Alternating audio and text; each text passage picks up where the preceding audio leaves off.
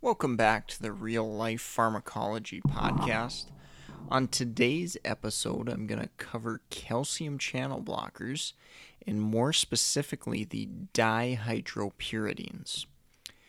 Common examples of dihydropyridine calcium channel blockers include amlodipine, which is brand name Norvasc, felodipine, brand name Plendil, nifedipine, brand name Nifedical. Mechanism of action with calcium channel blockers is as it sounds. They block calcium channels, which basically leads to relaxation of smooth muscle and vasodilation, therefore lowering blood pressure. Most common use that I see these medications used for is hypertension or high blood pressure. Adverse effects. Most common adverse effect you're likely going to see is dizziness, lower blood pressure, as well as the potential for edema, peripheral edema. So swelling in the ankles, swelling in the lower limbs is something that can definitely happen and does happen in clinical practice. This is a dose-dependent effect. So basically what that means is the higher the dose, the more likely you're going to run into this adverse effect. In clinical practice, what I've seen numerous times, especially in patients on numerous medications, where this might slip through the cracks, is an order for Lasix soon after starting and or increasing a calcium channel blocker like amlodipine. So again, look out for those medications that get rid of fluid and help treat edema. Be sure we're looking at our medication list prior to adding any type of diuretic or water pill. So I mentioned these are dihydropyridines. There is a class of calcium channel blockers called non-dihydropyridines, and they act more so on the heart, which I will talk about in another episode for sure. But just remember that amlodipine, felodipine, nifedipine, these medications aren't going to act on the heart. So what that means is we don't need to monitor pulse rate typically with these meds. Blood pressure, yes, of course. That's generally what we're going to be using these meds for. Other, common compelling indications you might see these meds used for. Occasionally see them used for like Raynaud's disorder, maybe angina, chest pain, that type of thing. And so keep that in mind. If you do see these, they aren't always 100% used for hypertension, but definitely that is the most common thing there. Rarely you will see constipation. It probably isn't crazy common with the dihydropyridine calcium channel blockers, but it is something to think about if you've got a patient with really severe constipation and you can't really pinpoint any of the other classic medications like opioids and anticholinergics and maybe iron supplement, things like that.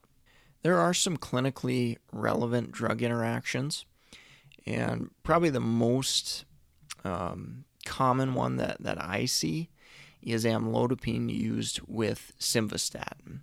And there's a recommendation to limit the dose of simvastatin to 20 milligrams if a patient is on amlodipine. With this said, I have seen some clinicians go through that limit. Generally not something I recommend. Likely we can probably switch to a different statin if this drug interaction is a problem or is a concern. The end result of this interaction, and why some clinicians choose to maybe leave it alone, is elevated simvastatin concentration. So maybe a patient's a little more at risk for myopathy or some of the adverse effects from statins due to this drug interaction. But again, if a patient's been stabilized, maybe they've been on both medications for 3 years, for example, you may see some clinicians choose to leave the doses alone, depending upon the doses that they're at in their past experience that way. As far as dosing and administration goes, not a ton of really important clinical pearls or anything there. Amlodipine is by far the most common calcium channel blocker I see utilized, typically dosed once daily. I will occasionally see it dosed twice daily, which, depending upon the situation, may or may not be the right thing to do. Always important to remember, if you go to twice daily or multiple daily doses, adherence can get a little more challenging for the patient. Again, that's a patient-specific factor that you've got to figure out when working with your patients, but typically once daily in most situations for the amlodipine is going to be adequate and last long enough as far as the half-life goes. I think that wraps up calcium channel blockers. Again, these are the dihydropyridines. I know that's a common mistake. People get those mixed up with the non-dihydropyridines, but again, amlodipine, felodipine, nifedipine all end in that PINE, and they are dihydropyridine calcium channel blockers.